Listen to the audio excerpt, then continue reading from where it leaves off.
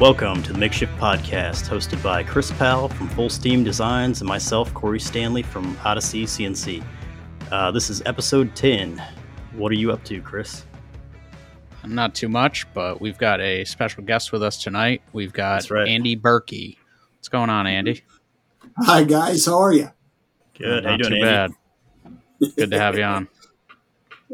Good to be here. Trouble. We got trouble tonight. Oh, yeah. Oh, yeah? Well, we always have trouble, but we probably have extra trouble now. Yeah. What kind of stuff you been working on, Andy? Lately, anyways. I've been working on what appears to be a Victorian dollhouse. It is not. It's a piece of church furniture for. We're replicating the Duomo in Florence, if you know that dome, for a baptismal font cover. So I have been gluing on little fish scale shingles one by one for the past 2 days, and I have 3 days and one more day to go. So, Oh man, I'm ready to like hang out with somebody that's not me or Spotify. Yeah, I saw that. That looked pretty cool. So I started school this week at we got this place. I'm in Charleston, South Carolina. We got this place down here, the American College of the Building Arts, and it's kind of like centered around restorations and all different stuff. And we've got like a little model of a church like that, like the dome in our lobby. That, cool! Like some of the woodworking students had made a few years ago.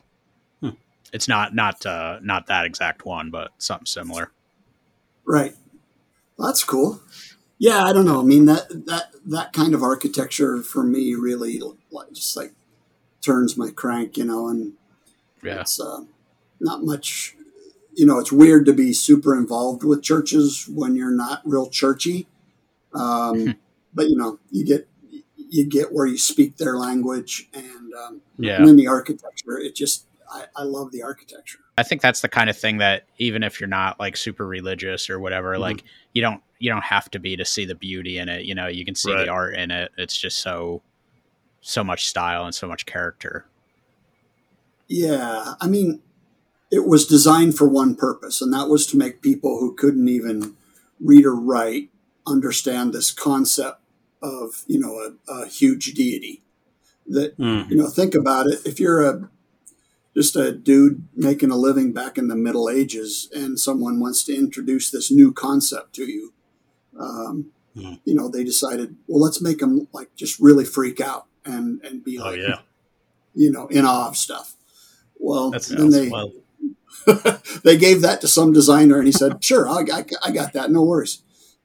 Yeah, that's kind of crazy. I mean, I've always thought that those Catholic churches or those churches are really cool, but I never thought about it in that perspective of, somebody who hadn't seen them before going in, and especially the Middle Ages where they, probably didn't have very extravagant houses at all, just walking in there and being amazed. Yeah, that's wild. Yeah. And then the crazy thing is they sold them on it hard enough where, multi-generations in the same family worked on the same building. Not together, sequentially. Sometimes 4 or 5 generations before it was done.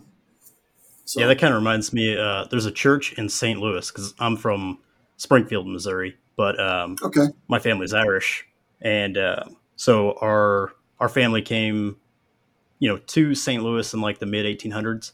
They pretty much came straight across from Ireland, like New York or whatever, and then straight to St. Louis. Well, these 4 families built this massive church there. And so I went to a reunion there like a couple of years ago that all of those same families still meet up at that church and have like a big celebration. And this thing was built, 150 years ago. And so it's pretty wild that, they still do that. That's very cool. Very cool. Yeah. Incidentally, the church that I'm working on this piece for is a St. Patrick's. So Nice. It's funny. Awesome. I think if anybody had looked at the two of us, Corey, they wouldn't have thought that you were like the Irish one. Well, I think that's true, actually. Yeah, I don't look like a leprechaun like Chris does. Oh boy, here we go. Oh, here it starts. No, but speaking of those churches, before he can retaliate, I know you said on Justin White's podcast that they're meant to overwhelm, and then I thought it was kind of cool that you said they're meant to overwhelm, but you made it perfect enough. Like there are flaws in it that only you knew about. You know, it's kind of like any of these things we build. We see the flaws and we think that anybody else sees them right off the bat. But like you said on his podcast, that it was a 29-foot piece that you made, and no one would see any flaws from that far away. They just overwhelmed them. They didn't even pay attention. Yeah, it's probably barely held together by Elmer's glue or something. Well, you get away. I think people in the maker community think that, there's some level of craft that's, like beyond comprehension. And the reality of it is you're right. There's so much there that I guess what I always think about is people that make things, like wood turners, let's say, and go to a craft show.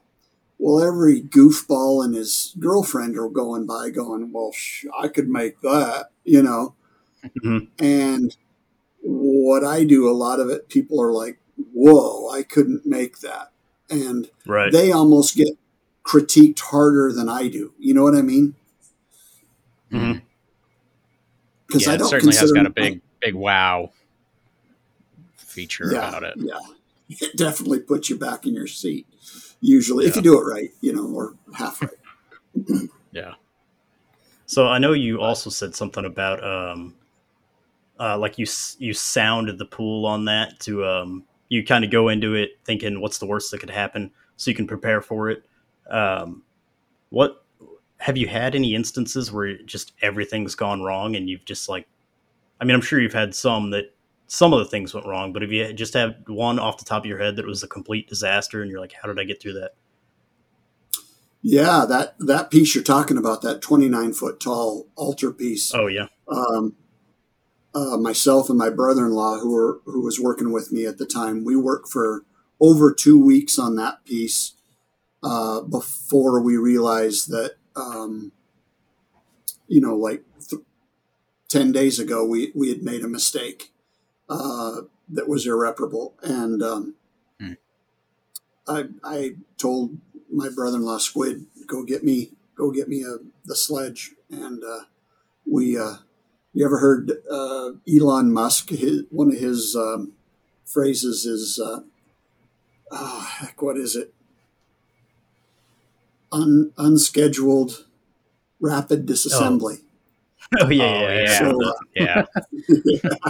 So that literally we just meleeed that thing and blew it up, throw it out in the yard, and it was kind of cathartic though because we'd been the last couple of days we'd been just trying like heck to save it, and then you just get to the point where nope, it's not going to happen, and so then you blow it up and then we rebuilt it in 3 or 4 days.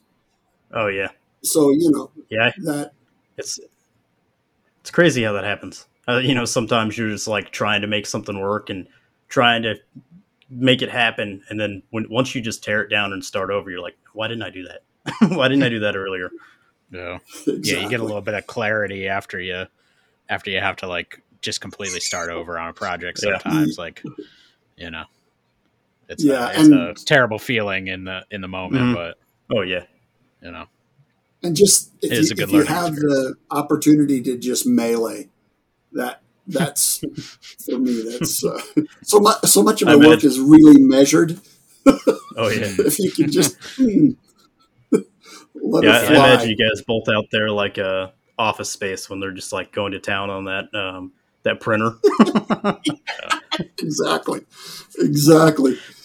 Yeah, Awesome. My brother-in-law, he was good at ducking. He was very by the end of his tenure with me back in the day. I was a little bit more of a loose cannon, and he was very good at ducking behind his bench.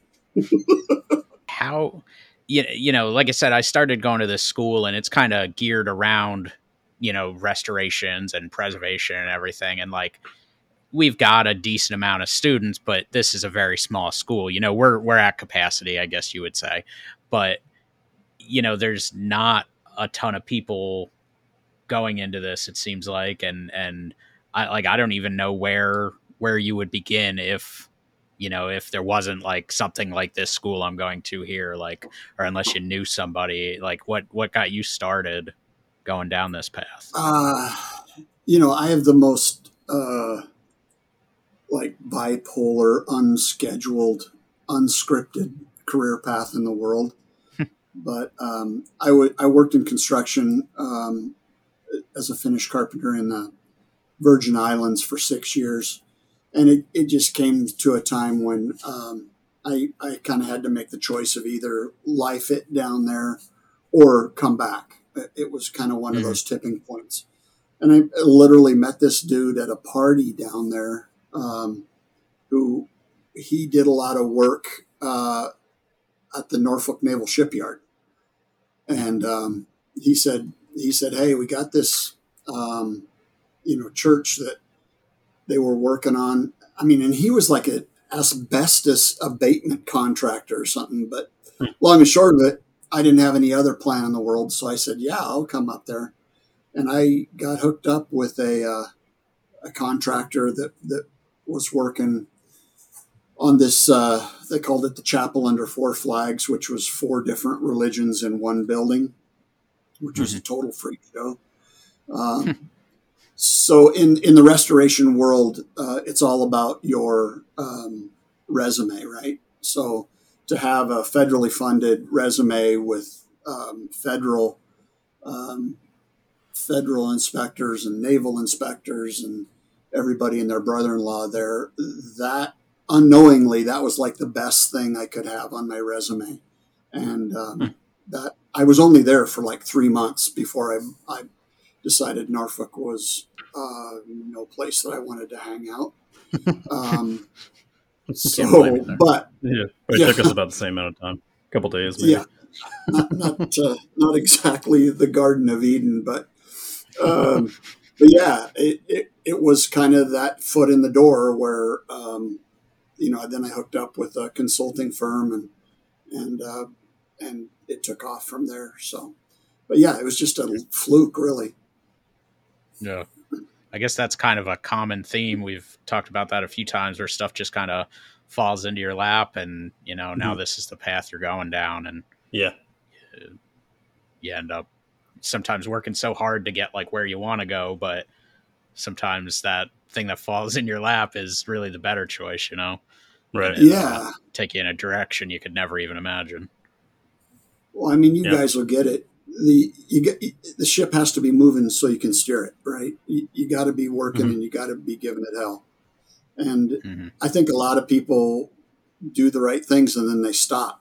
And I mean, luckily, somebody asked me once, "What's your motivation?" My motivation is rent. Hunger is a good motivation. So you keep going I've been super fortunate to get, just to be, I just really lucky that cool stuff has fallen in my lap. And then I'm not very bright. So I said, yeah, I'll give it a go. And because that church with the tall piece of furniture there, I had no idea what I was doing. I have no idea why or how I got that much cojones to give that a go, but I did and I survived. So, well, I think it speaks volumes that you were able to pull it off. I mean, I had a hard time tackling the crown going around the top of my cabinets in the kitchen, and that's not a 29-foot Gothic, piece of furniture. So there's a lot of work that goes into that. Yeah, but I'll tell you what, that kind of geometry, conceptualizing planes and how they intersect with each other. Mm-hmm. That's what it's all about. It's mm-hmm. the same stuff. It's just, bigger scale, but it's the same damn mindset. Yeah, I love watching some of your stories and picking up a little tip that you have on there about just how you get some of those arcs to line up. Or I know you had an issue with, I guess it was when you were putting that dome on the last thing you were building. I think it was the last thing, somewhere in the last couple of weeks. And you were saying it was off by like 1 3/8 or something. And so you had to like take the arc and kind of move it down on your table and draw it up. I don't know. It was just a cool way of, I wouldn't have thought to use my table as the pinpoint and then, scoot the piece up and redraw that arc. Just as a kind of a cool tip. Well, I got to tell you, I was asked to not come back after the second week of high school geometry. Nice. They put the geometry in the biology lab, and those Bunsen burners, I mean, those things are cool. Yeah. But literally, I don't, thank God we live in the world of the internet now, because that's how I've learned all the geometry I know, is just kind of in panic mode, on your phone. Oh, yeah. Yeah, I'd say that's how we pretty much learn too. Yeah. Without the internet, we'd probably be lost. Yeah. Is that how you're doing a lot of your like designing, like pen and pencil, or pencil and paper, I should say? Or historically, yes. However, it's been, I do a little bit. I was very fortunate to hook up with the guys at Shaper 5 or 6 years ago. As a matter of fact, Jimmy DeResta, we were out at Bay Area Maker Fair, and Jimmy grabbed me and he said, "Hey, have you seen that handheld CNC machine?" And I went, "No." And he says, "Come on, I want to show you something." And took me all the way across those fairgrounds that used to be on this huge place that this Maker Fair was out of control. And he goes, "Dude, check it out." And I got it the second that I actually laid my eyes on it. And he was right. It was right up what I need. So it's a very, I don't know if you guys are familiar with that, with the Shaper Origin. Yeah. Yep. Those things are pretty cool. Yeah, it's cool concept. It was. Well, I was fortunate enough to do. They asked me if I would film myself using it pre-production for, I don't know, there was a lot, like 20 hours or more, I think. They didn't send me any kind of paperwork or anything. They just sent me the machine and said, film yourself trying to figure it out, right? So basically, they were trying to dumb down the user interface for morons like me. And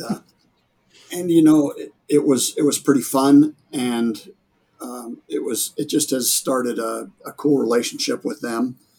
And so I've learned a lot through them. And if I get into big trouble, sometimes I can send something out and one of the guys will take it home and help me design it in Fusion or whatever.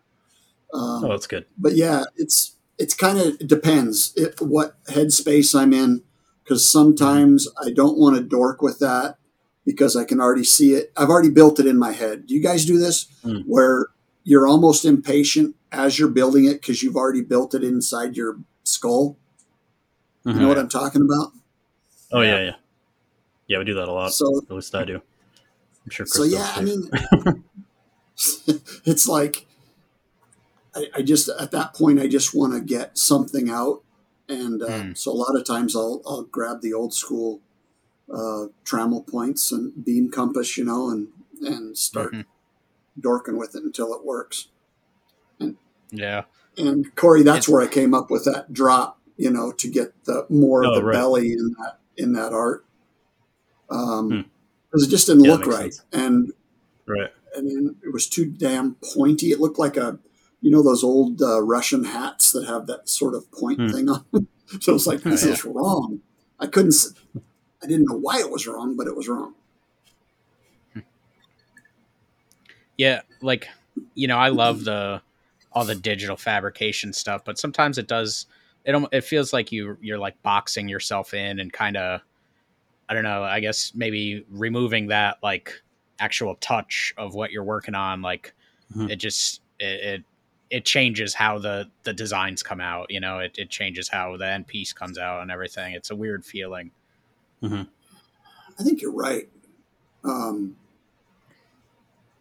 That to me, I mean, I figure if you can fuse those worlds together, that's where it's Mm-hmm. really cool. I was just reading something about how somebody was doing the same sort of blending with 3D printers, and that's not my world.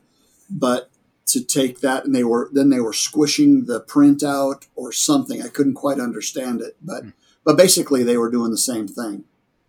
Yeah. And I don't know about you, Cass. Do you think that's where this ends up eventually? I think so. A mix of all the mediums, or at least a mix of joining the CNC with traditional.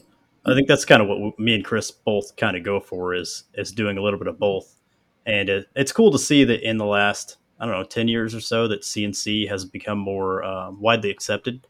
Because even 10 years ago, even just the CNC routers in most wood shops, like most woodworkers would be like, no, you don't need that, just do it by hand.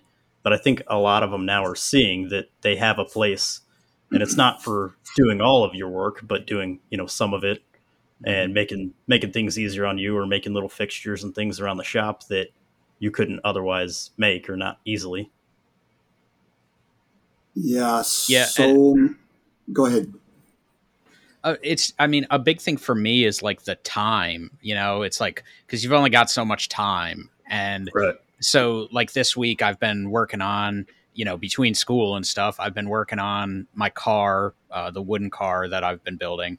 And, obviously that's all done by hand. And then in my time away from that, I've been doing a little bit of designing in Fusion 360 and trying to get this other CNC machine that I'm trying to build together. So I've been like 3D printing a bunch of parts and, figuring everything out. And that's kind of all happening in the background while I'm able to do other stuff. I can go to school and have that, kind of doing some stuff for me. So I think that's kind of where it's at for me. Like it just, if I had to make all this stuff myself, I would never get it done. Like, cause I don't have the time. Not that I couldn't do it. It's just, there's only so much time, so many hours in a day, Right. Yeah. I mean, in my world, it's about money. I mean, like those 8 arches that had to come to a perfect intersection for this octagonal dome thing that I'm building. I used to spend a lot of time fairing curves. Because to me, I can see a bobble in a curve like it drives me crazy. And you see it so often just walking around.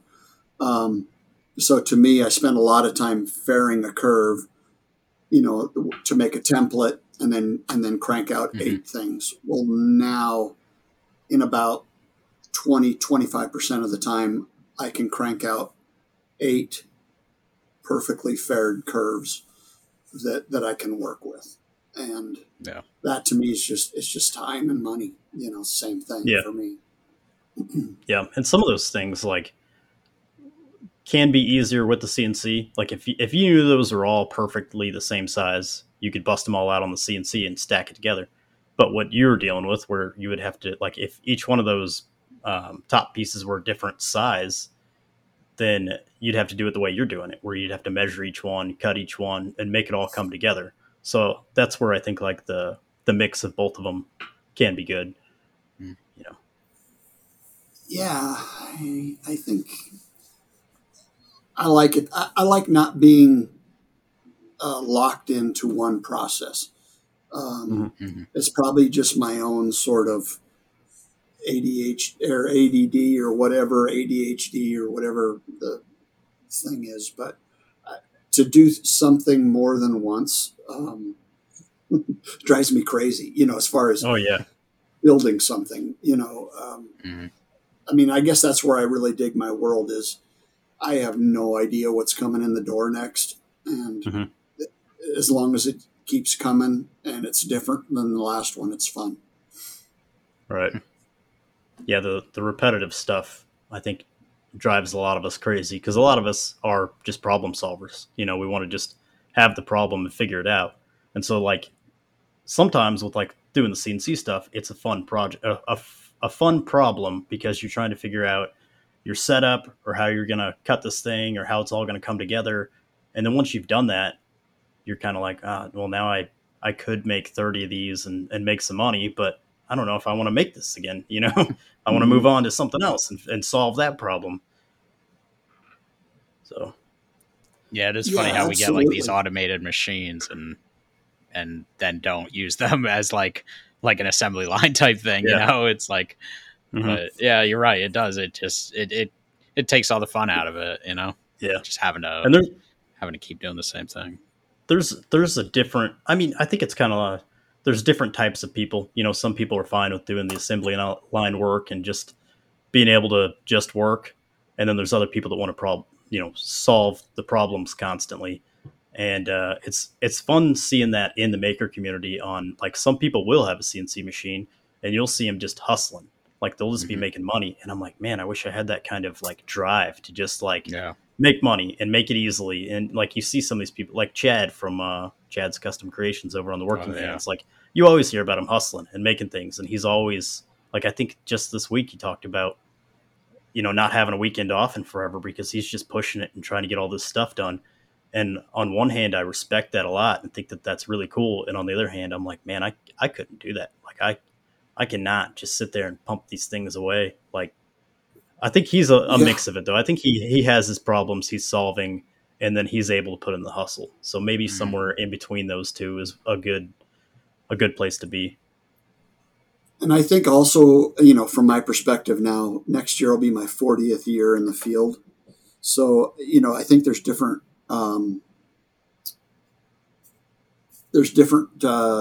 like stages of your career, making stuff too, where, you know, right now I've tried to be very careful about how much I abuse my body and am Mm-hmm. ratcheting that down.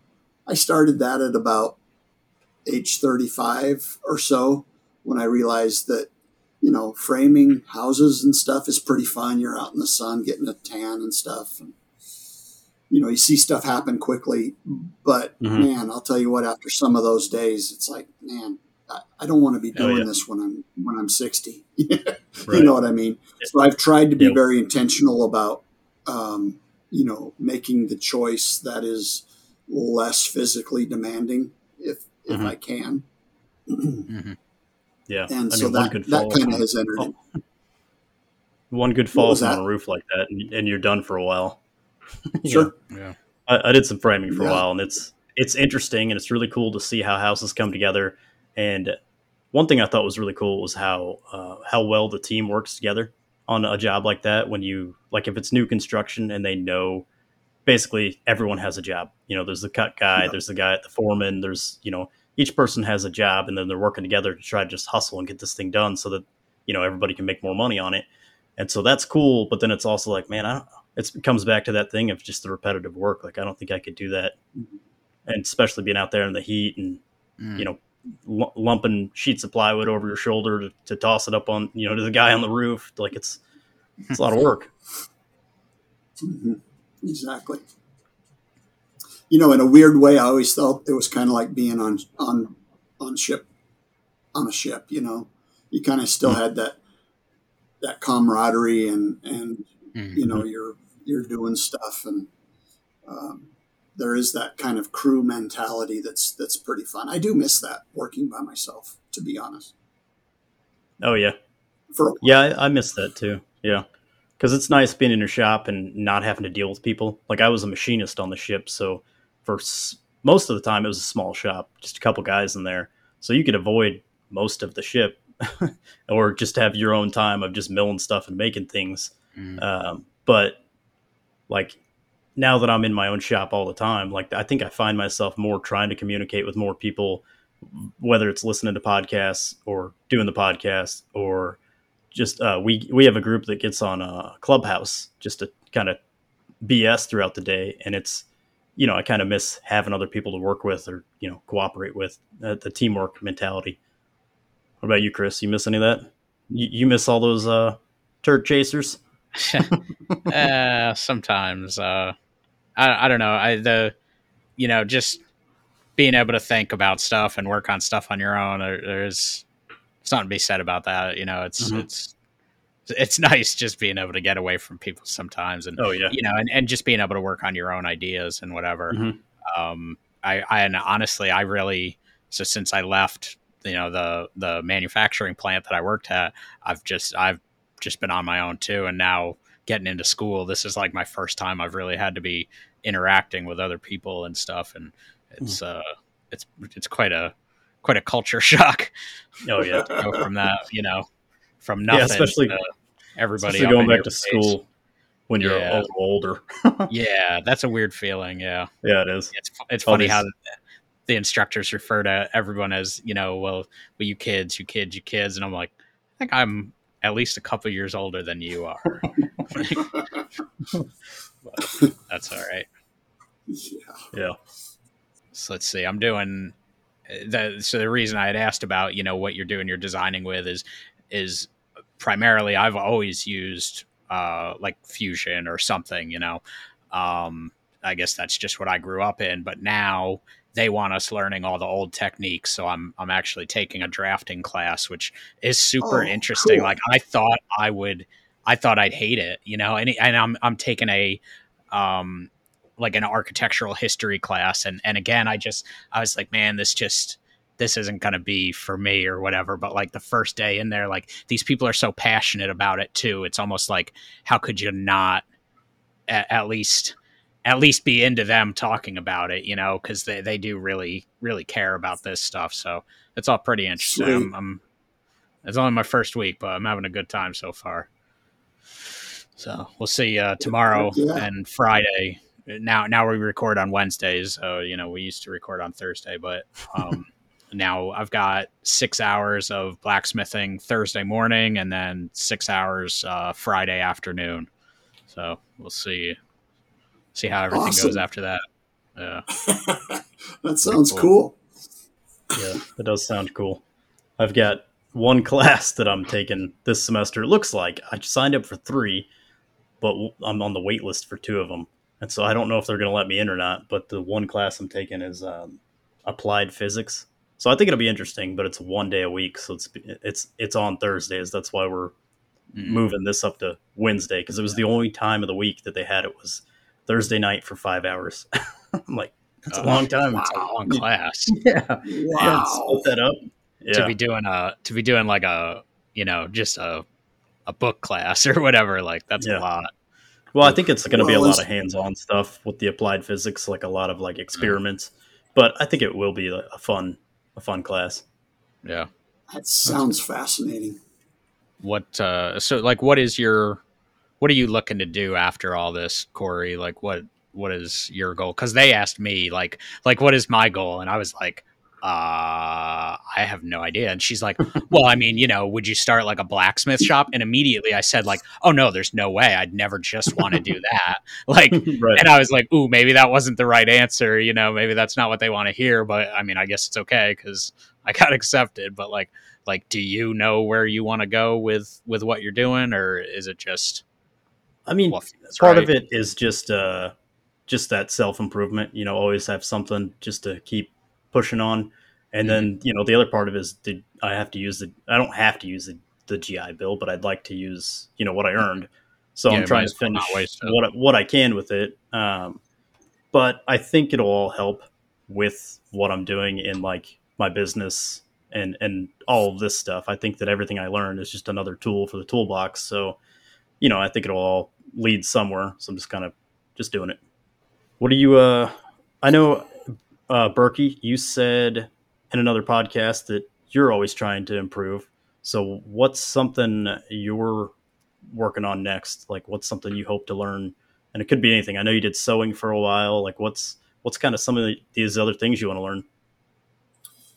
Pizza. Nice. No, really. Pizza like a brick oven. Yeah, my wife got me a really cool oven for Neapolitan style pizzas over Christmas, Nice. and I've just gone down the rabbit hole Oh, of nice. Making a pre-ferment and making dough that works, and making the mozzarella and all that stuff. So that's cool. So that's cooking has always been try to just because it's weird and you can. It's very weird to eat something that you've made everything in it. Mm-hmm.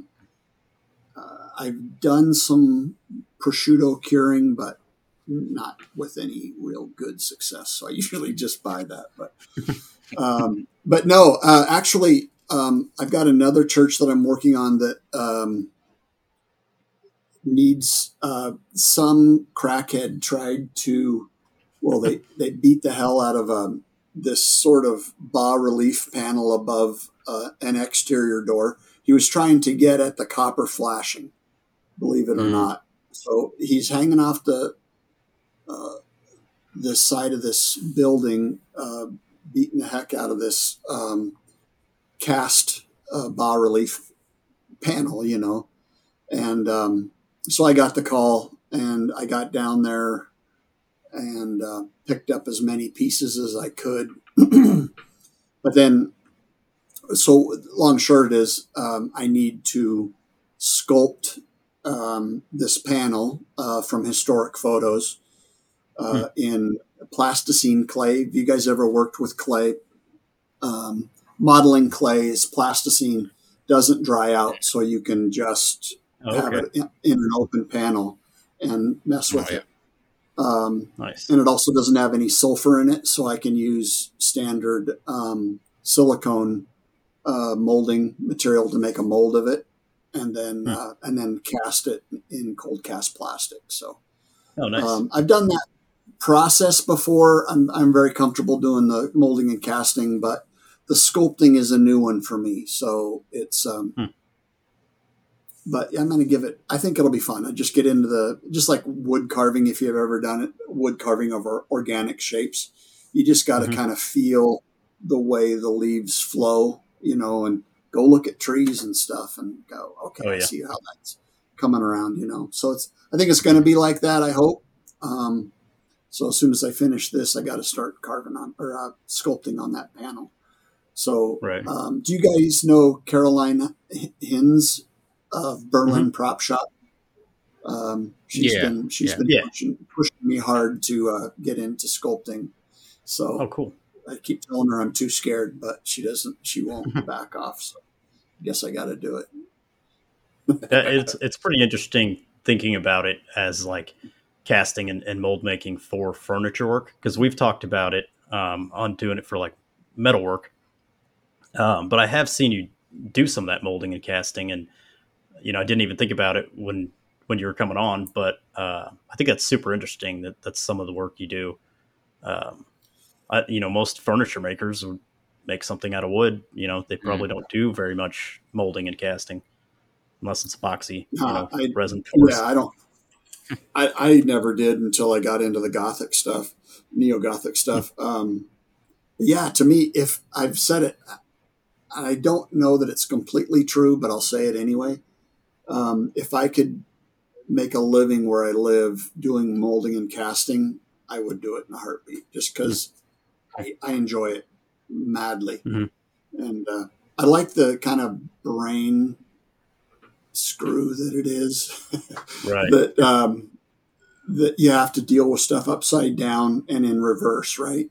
So you've got to really have yourself together when you're putting it together. There's no downtime mentally. Yeah, because I mean, for most of the mediums we work with, it's like you're either doing additive or subtractive manufacturing of some kind, and with mold making, it's kind of both. Like you have to make the negative of whatever you're casting, so it's kind of thinking about it in both ways.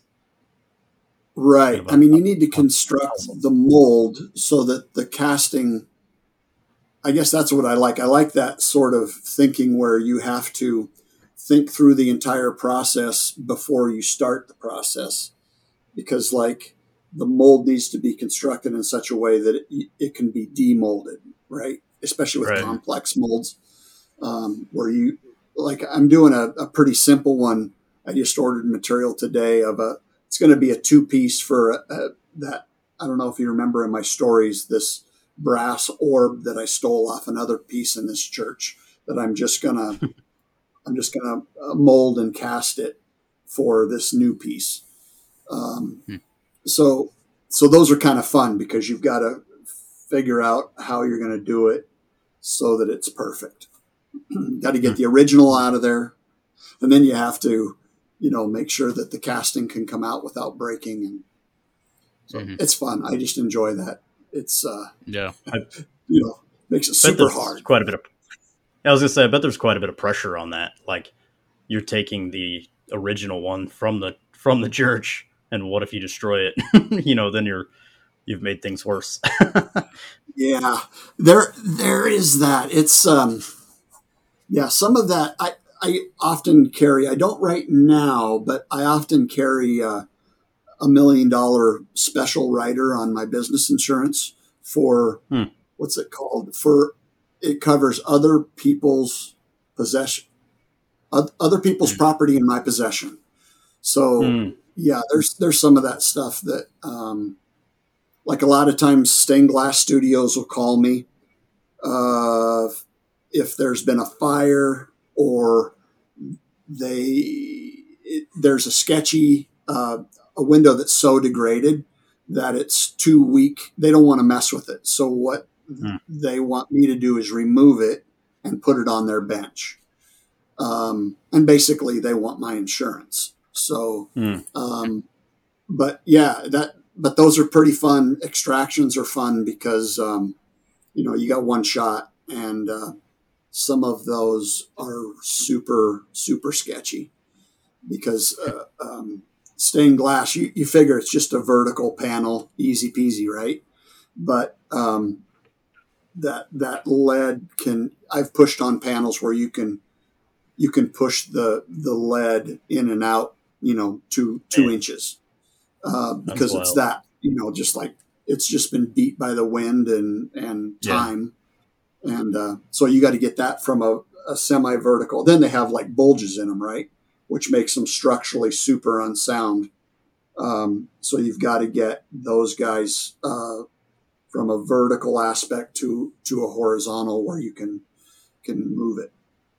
Right. Do you And kind of like sandwich it between, you know, pieces of plywood or something like that, and then kind of secure well, that and lay that down? they're typically not flat when if I'm called. Hmm. They're not flat anymore. They're all sorts of wambly, right? Hmm. Gotcha. So I invented a historic window stabilization membrane system. So I put a lot of packing tape on. You, So you I, use I an always old mattress. Uh, yeah. So yeah, I've totally written that into contracts and stuff. We will apply a stabilization membrane to both sides of the panel. It's It's packing tape. the hobo's mattress from in the alleyway. Anything that works, baby. Anything that works. So yeah, I've done that on super sketchy ones. I'll rip hardwood, 1 inch by 3/16 strips, and literally layer those into the tape. And we're talking maybe sometimes 10, 12 layers of tape, right, in different Hmm. directions to get some kind of structure. It's just for that 30 seconds that it takes to get it flat. Right. Then you just strap it to a piece of plywood, and then you got to get it down off the scaffolding. So it's Yeah. always Yeah. something. yeah. But Yeah. those I'm are sure that's a whole very stressful feeling thing. right. Those are kind of Yeah. those moments that kind of like prepare you for anything. Like we had a lot of those on the ship where like you have to go get this job done and you're the only person who can do it. And if you mess it up, then you're in some real deep trouble, or deep water. And it's those kind of things that the first few times you do them, you're like shaking, like, oh man, this is a lot of responsibility. And then after that, it's kind of one of those things where you just kind of prepare yourself as best you can. You just have this attitude of, well, I'll give it a shot. If it doesn't work out, then oh well. But it's kind of like a confidence booster. Those like jobs where you got to like maybe just even install something on site. You're like, man, this could go wrong a lot of ways, but I just got to do it and figure it out. But I think you guys probably get this, that I think mentally preparing, what I tend to do is try to think of all the ways it goes sideways. Mm-hmm. And to make those mistakes in a controlled environment in your head before, you're dealing with a dynamic environment where you're really can dork it up hard. Half of those mistakes, you've already gone through the process of, geez, that thing just dropped because I didn't hold it here, or I didn't do this. So, you've already, what I try to do is like screw up a lot in my head before I have anything in my hand. Right. Yeah. And I think that's a good mental exercise, and a lot of, just for life, I think. Oh yeah, totally. Yeah, I used to just like overpack the tools I would need to like go down in the pit to do this job, where it was like, it could be like they call you in the shop up there and they're like, hey, we got a stripped out, hex socket or hex screw or something like that. And it's like, okay, well, I could just like punch an easy out in this thing and pull it out. So you could take that one item down there, but then you might have to go up 10 ladder wells to get back to your shop. So it's just like throwing everything in a tool bag that I could think of. And it's like, maybe I'll need a Dremel tool to drill this thing out. And maybe I'll need this tap size. And it's like, well, maybe I'll need the next size tap size and that drill bit to drill it out deeper. It's just like you overpack. And, people used to ask me and they're like, man, why are you taking so much stuff? And I'm like, I don't want to come back. Like, I want to get down there and get the job done. Yeah. Absolutely. Do you remember the risk assessment things that we would have, Corey, where it's like, I remember they had some crazy acronym for it, like everything did, but it looked at like everything that could go wrong, and it was basically a handwritten version of what you're talking about, Birkey, with, just trying to figure out what the worst possible scenario is and or any, even minor bad scenario along the way, and figure out how you're going to get past that. I forget what we called those, but we all hated doing them at the time, but I mean, really, it probably was a good idea. It's like when you would have to go into like a space to gas free it, and you would say like, okay, well, this could happen. What if I fell coming down the ladder? That could happen, or I don't know. What if Perkins shanks me when I come around this corner? yeah, exactly. Those weren't any fun to do. Yeah, but yeah, I get what you're saying. Like that, like just that practice is kind of what you put in place later. And looking back on it, it definitely was kind of a good thing to do. Yeah, and then for me, a lot of times I'm packing that bag that you're talking about, going up 10 ladder wells. That's sometimes I'm 3 hours away from my shop to do an install. Man, I'll tell you what, and a lot of the tools I use aren't available at Menards or, Lowe's. Oh, right. So it's like, okay, we're packing all the tools and hope that we use 10% of them. Same exact concept, though. Yeah. Do you drive to most of the churches you work on, or have you had those jobs where you've had to just like fly in and borrow somebody else's tools and get this job done? Like, how far do you typically travel? I'll say I'm regional. I usually don't go. So I'm in a location that's basically 2 hours from St. Louis, Indianapolis, and Chicago. So in about 3 hours, I've got a lot of population to cover if I have the chance.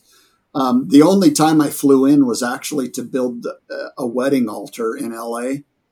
And I had three days to build it and make it disposable, but yet make it pretty enough for a wedding. So that one was a huge trick because I did borrow tools and built it in a guy's front yard, dismantled it, moved it to a like a public park type thing, and put it back together and tore it back apart. It was nuts, but it was fun too. Yeah. How did that guy find you, or is that somebody you knew, or? Oh, that was a nephew of mine that okay. He had just graduated from Harvard architecture, and he was like, that was the nerve-wracking part. Was I knew I had to really up my game, but it was pretty cool because literally on his way from Boston to LA to get married, he stopped by my shop for a couple of days, and we designed it and did as much work as we could. But there was glass panels in it that had a Spanish tile design stenciled onto them. So I dialed up a glass shop in LA and got the pieces cut, and then I stenciled one by one glass panels in a hotel room for 2 nights, and it was insane, but it was super fun. Yeah, it sounds like a pretty wild project. Yeah, I hadn't thought about that one in a few years, but it was pretty fun. It's kind of funny the scenarios we put ourselves in as makers that have you in that hotel room, like gluing something up. Like I went to this, it was like a Viking festival a couple months ago, and I had made like a bunch of these like just little like prop axes for people to just like buy and walk around this fair with, and but I also made this like shield that had this like octopus design cut out. Well, I was running out of time. Like I was literally like spray painting this thing as we were loading up to go, and I'm like, man, I don't have time to glue this thing. Like I'm like, I gotta get this like just ready, put it in the trunk, like hope it doesn't shake around too much or like get scratched up, and like kind of packed things that I thought I might need, like touch up stuff. And I'm out there at the hotel before, the night before, because it was up in like St. Louis. So it's a good, almost 3 hours from me. And we could have either left super early in the morning or go the night before. And we're like, we're just going to go the night before. It was me and my brother. And so we get up there and I'm in this hotel room trying to glue this thing together. And I'm like, man, what am I going to use to hold this? Because I didn't really have clamps. And in my head, I was like, I don't know. I'll figure something out. Well, I ended up putting I brought an extra like this shield because it was a shield, but I had a second one that I put on top of that, and then I just put the rolly chair from the hotel on top of it, and I just sat on it for like 2 hours or whatever. Like this will have to work, and it turned out. But in my head, I was thinking to myself, I'm like, who puts themselves in this situation? Like that's us. Like it's people like us doing this crazy stuff. Yeah, it's funny. Yeah, you remember my black 28 Roadster, the one that I had built in the Navy? Some of the guys helped from the ship and whatever. But so, like just before I was getting out, there was a show in, gosh, I can't remember where it was. It's at like the Don Garlitz Museum in Florida, which wherever that is. But we were going to drive down there, and like the car doesn't have a top on it, and it was calling for rain. And my friend had a Roadster too, and he's like, I'm going to build a top. I was like, all right, I guess maybe I'll build a top too. And I went over his house the day before, and I had ordered like the bows for the top that like were kind of like right, but I had to still pull all the fabric around, and then I got like the little snap kit and whatever, and I'm putting all this stuff together. Well, I get there to his house, and he's got a bunch of 2x4s and plywood, and he's building just a top out of plywood. He's like, no, this is temporary. And I'm like, well, I mean, mine's temporary too, but I kind of wanted it to look a little legit. He's like, no, I'm just going to drive this down there and then take it off. I was like, all right, whatever. Jed clamp it. Yeah. We had two very drastically different approaches to it. And then again, we were messing around with him in the parking lot at the hotel, trying to get his off and then trying to get mine right. Cause his, as like ridiculous as it looked, cause it was just a big sheet of plywood strapped to his car, basically, that kind of looked like a top for an old car, but I guess the lines were kind of right. But I went and made mine out of fabric while the front where it meets the windshield had no support on it. So all the air was getting under there. So I had to stop and get like some of that angle iron that you use for like construction with holes in it, where you can just screw it to whatever, kind of like for a corner joint or whatever. And we kind of rigged that up and got that working, and it kept the rainwater that was coming in under the top out of my face for the ride home, at least. That's funny. Awesome. Yeah, it's funny. At least it actually rained. Because that was do all that work. Yeah. It didn't even rain. I guess at least it actually rained. But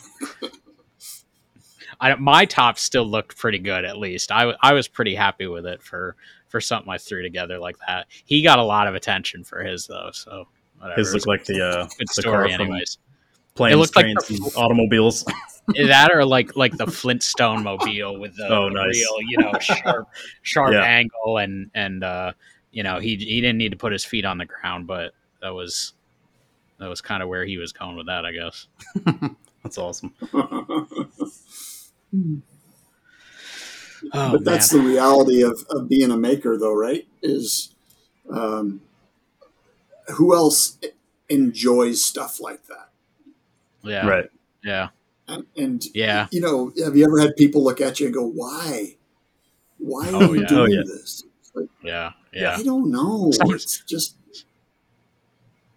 Sometimes I do ask myself, why do I do this to myself? Like you remember the Ace Hardware commercials with the guy that's trying to do the whatever in his yard, and he's got lines down his face from his fingers dragging the dirt. Like sometimes you do feel like that, but oh yeah, definitely. I had some of those moments this week and last trying to figure out that rotary CNC, and I'm like, I actually came in and sat down at the computer, and my wife is over here at her computer, and I'm like, man, why do I do this to myself? I just said it out loud to her. I'm like, what am I doing?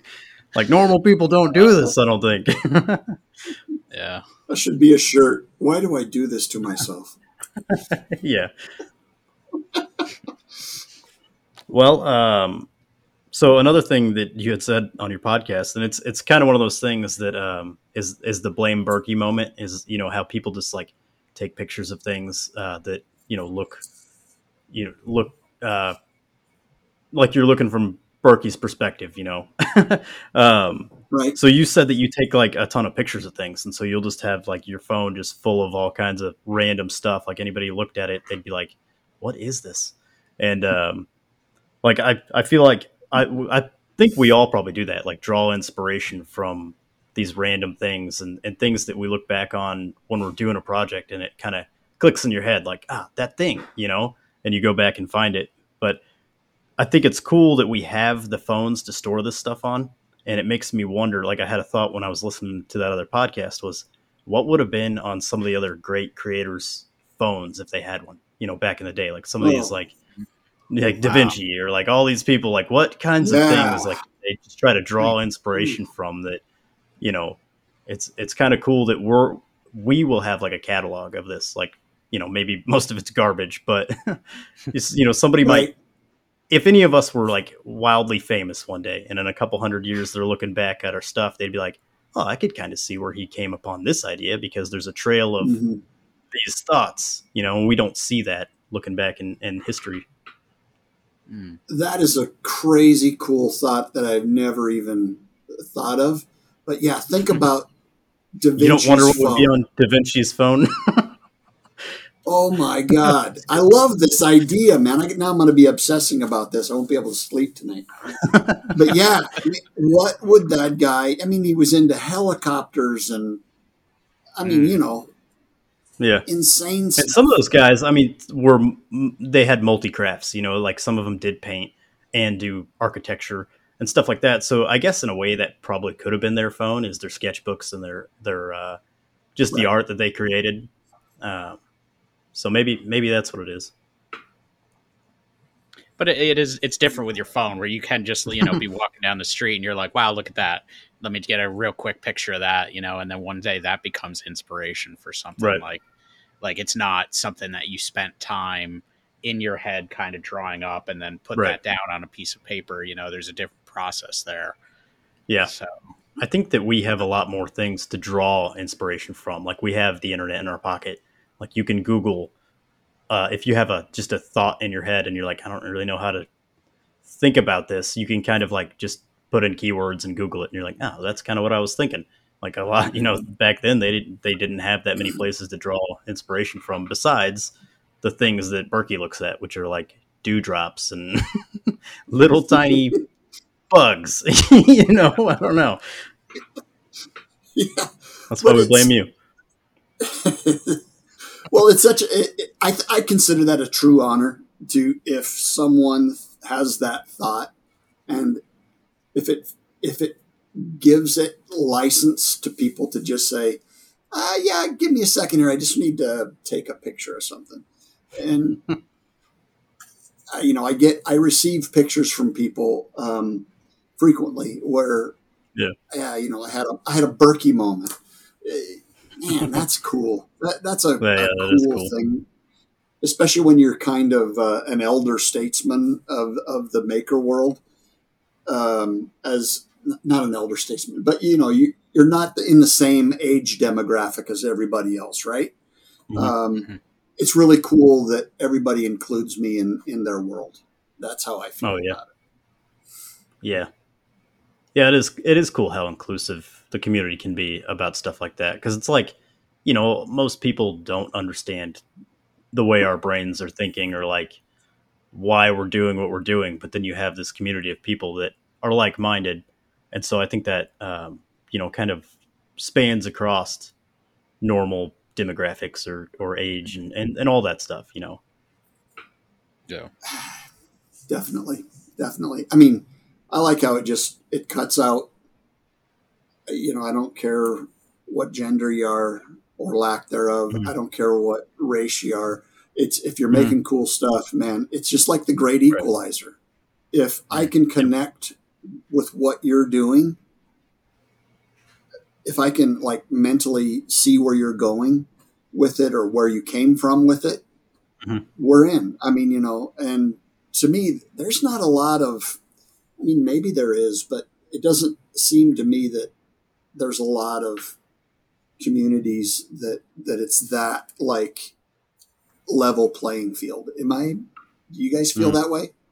Yeah, definitely. Because a lot of communities, like the car community almost feels like exclusive, where even within that community, you've got your Model A guys, but then you've got guys like me that will take a Model A and cut it apart and stuff. And like, those two worlds don't even cross, and we're building the same cars technically, and it's, but yeah, with this, it's just, oh, you're making stuff cool. Like whatever, it's very interesting. I spend no time in woodworking. Yeah, I think at its core level, I think it's about creativity more than this is the way I do it. So this is obviously the right way. It's more of a celebration of the community. I mean, for me, Corey, you were saying about the sewing thing. I got more feedback when I was making my quilt from people than anything that I've ever posted online. People were just amped that I was working on it, and it was super cool. Yeah, yeah, it's really cool when somebody pushes themselves completely out of their comfort zone to learn a new skill, and I mean, especially with your age, like a lot of people don't want to get into a new skill because they don't want to look stupid. They don't want to look bad and have people tell them they're doing it wrong. But if you throw yourself into something completely different you haven't done and you're willing to say, guys, I don't know what I'm doing, but I'm going to figure it out. Like, I think there's a lot of people that just respect that of putting yourself in that position saying that you're doing stuff wrong and just doing it. Sure felt that way. There was zero negative feedback on that whole thing. And that's because you didn't post it to Reddit. That's true. I've only ever posted one thing to Reddit, and it blew up, and everybody thought I was a spammer. It was a shield from Breath of the Wild, Zelda game. Yeah, and that's awesome. So I just applied what I use, like historic photos and stuff in churches. Mm-hmm. I just applied it directly to making a video game shield. Nice. And I got accused of stealing somebody else's work and trying to spam. I don't know what it was. It was like, brah, I've got pictures half, in process. What do you want from me? I just want to see you post, one of your best works from like the churches in Reddit. And I just want to see if anybody can be even negative on that. Like, because, they're negative about all kinds of stuff because they think they know everything or they've done it a better way. But not many people have done that enough to be like, yeah, but if you look closer, what are they going to say about it? That one is a little off. It's like 2 degrees off. Yeah, no, it's funny because the church work gets very little traction kind of in the open general population of the internet, which is one of the reasons why I super hesitated to get involved in the maker world, because I figured most of people, because all they see is religion, right?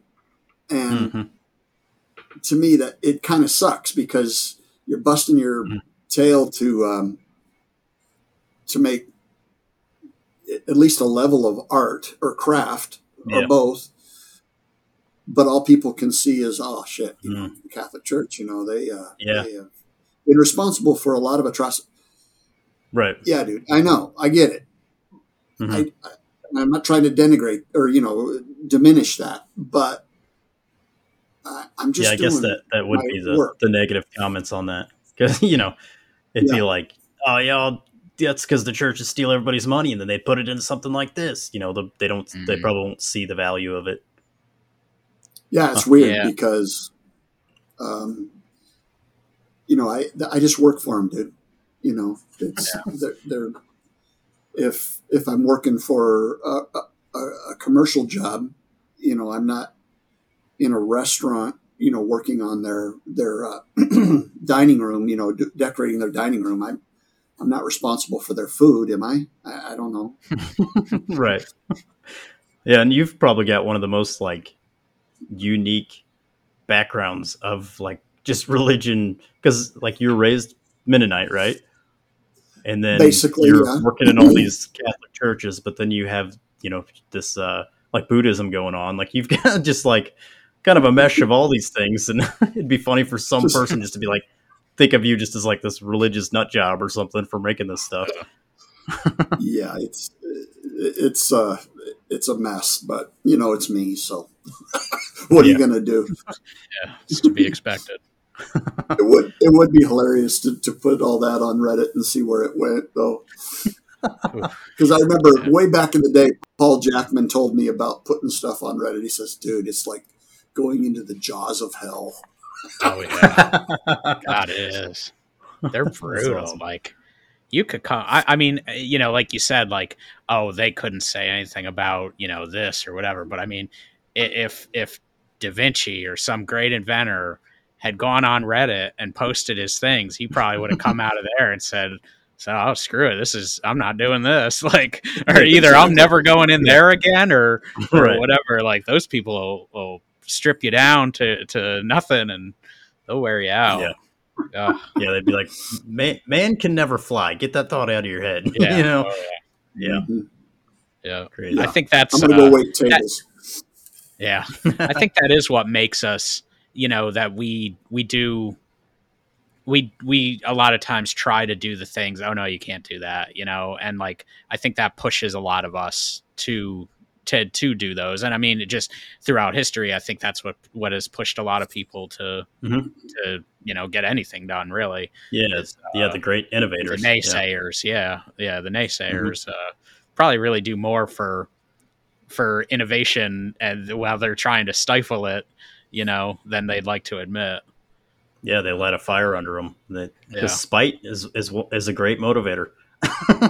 Absolutely. That'll keep you up in your shop till 2 a.m, just being furious. Like, I'll show them. I'll show those guys. Show the oddly satisfying group on Reddit. Oh boy. It's true, though. I mean, sometimes you got to find the motivation, and if that's what does it for you, then that's what does it. Have a go. Well, I'm going to be honest with you guys. So normally we do like a recommendation.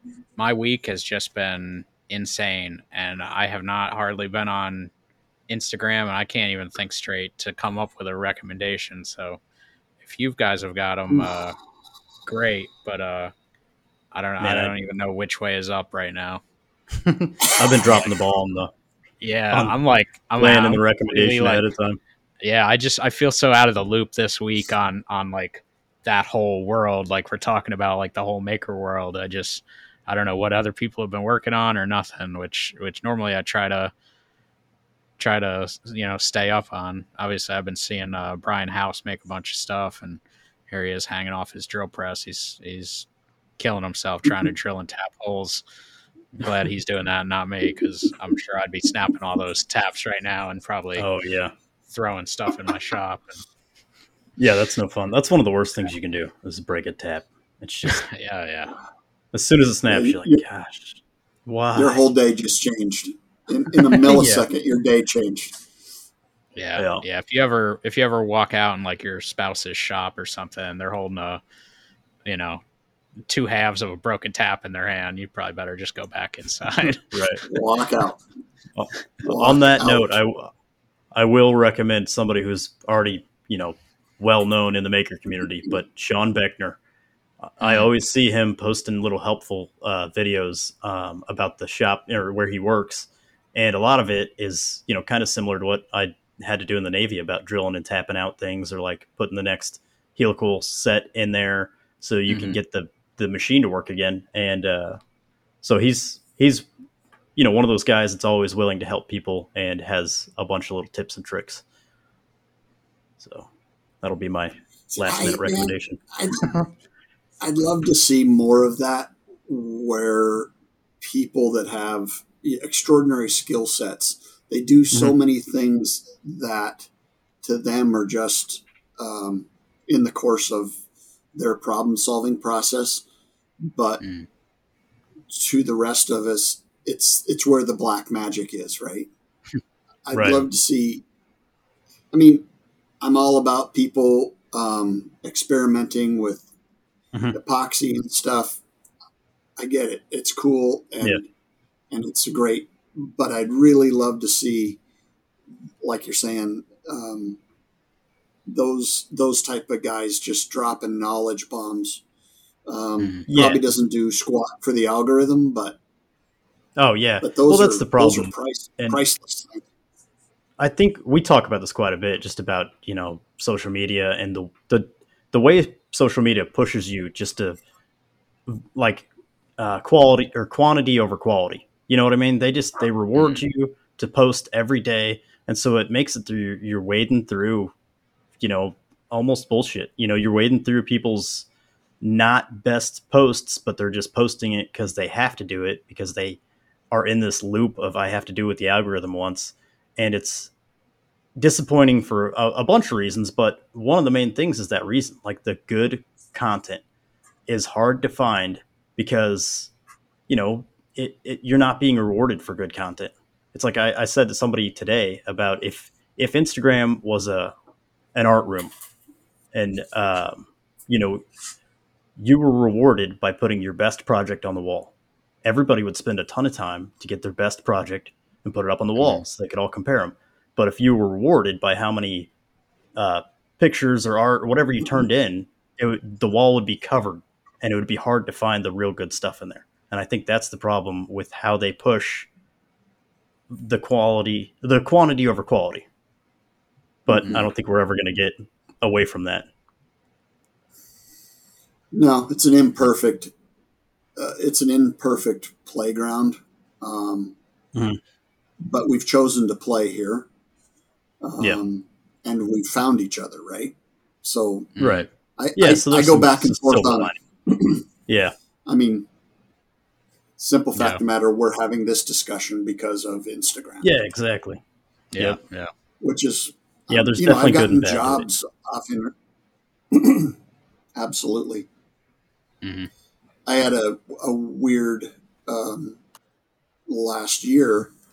A church needed some furniture built up in Chicago, and they walked into a hardwood retailer and talked to the girl at the desk, who called her representative at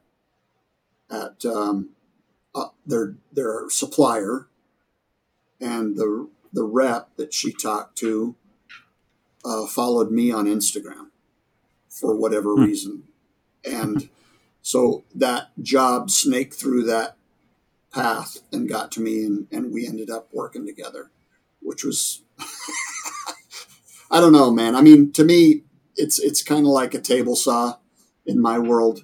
Yeah, it can maim you. It can absolutely kill you. So learn to use it right and use it to do what you do, not what anybody else does with it. Right. Do it your way, your process, and pay attention, and don't get distracted while you're using it, right? Right, yeah. I don't know. And I'm preaching to the choir, I know, but I'm also preaching to myself, It's a tool. Oh, yeah. Use it as a tool. Right. All right. Well, I guess maybe I did find somebody. So you kind of inspired me with your, talking about just people who will give tips and stuff. And before I make the recommendation, like Jimmy DiResta's tip videos were my favorite videos of all times. Like, and I mean, some of them he made, I don't know, years ago, 6-7 years ago, I guess. And you can still go back and like, you're never going to, I don't know how he remembers all that stuff, but like just watching him, you're never going to remember all that stuff. So, I do love that. There is nothing like a good tip video or whatever, just to make you think, and you try to put that thing in the back of your mind. But, so this guy here, and he's pretty well known too, Shipwright Skills on Instagram,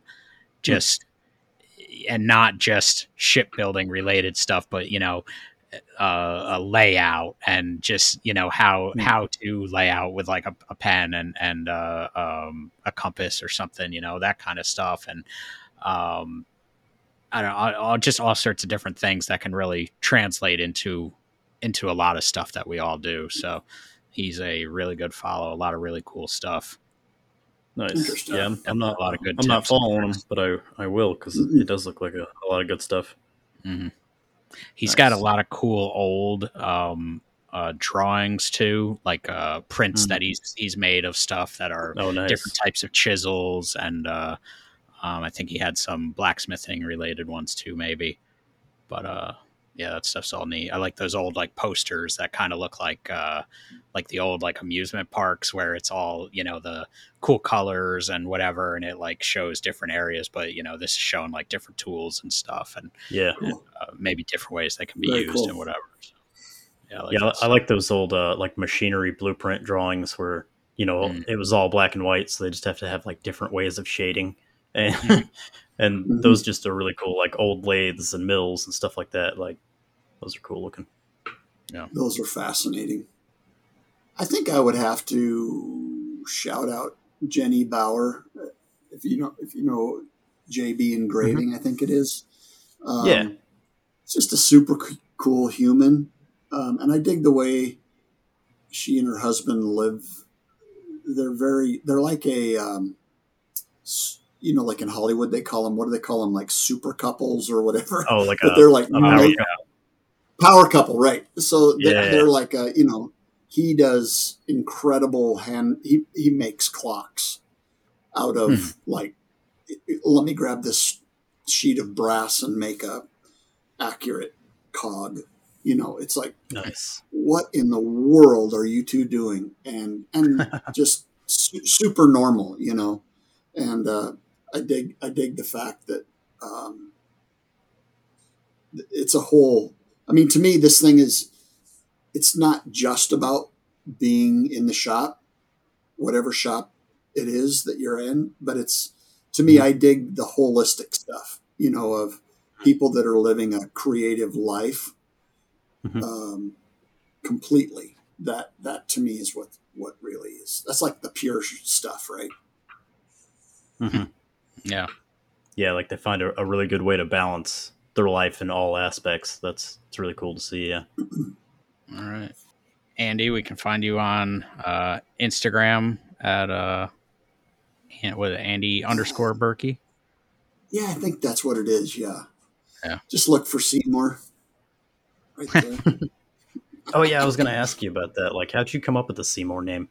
Is it Seymour, like as in see more, like as in observing actually, more? Is it? Yeah.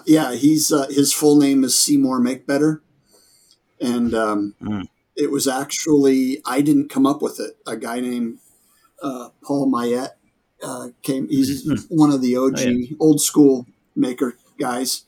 I believe he's the one that came up with it. I made a video on YouTube where I visited the Baha'i temple in Chicago, up by Northwestern University, up on the north side of Chicago. And I was completely tripping on that they had designed this temple where they had put marble in the concrete so that when the sun rose over the lake, right first thing in the morning, it would be pink, like full on.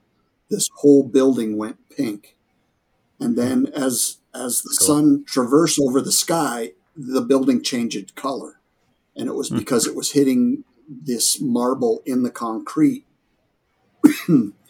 from a different angle. Super tricky. So my nephew was living close to it, so on one weekend, I would just get up in the mornings before everybody got up, of course, and bail. And I was just observing this from a creative point of view, not from, I don't know nothing about the Baha'i world, but they crushed this thing. It was super cool. And the last thing I put over the screen was, if you see more, you make better. And then Paul took that and made it into a name for this guy here that I painted years and years ago, Seymour Makebetter, and it just kind of took on a life of its own. Nice. Creatives, you got to watch them because it's cool, but on the other hand, it's like playing with fire. Oh, yeah. Yeah, it's amazing how that has become like such a, I think anyone in the maker community would probably recognize that and whatever, like just some little thing like that really turned into something. Yeah, don't worry, Chris. I'm working on a leprechaun one for you. So that'll be everywhere soon. On that note, well, if you guys are looking to help us out with the podcast or whatever, if you could share this episode, we'd really appreciate that. That definitely helps us out a lot. And I guess that's about it. We will see everyone next week.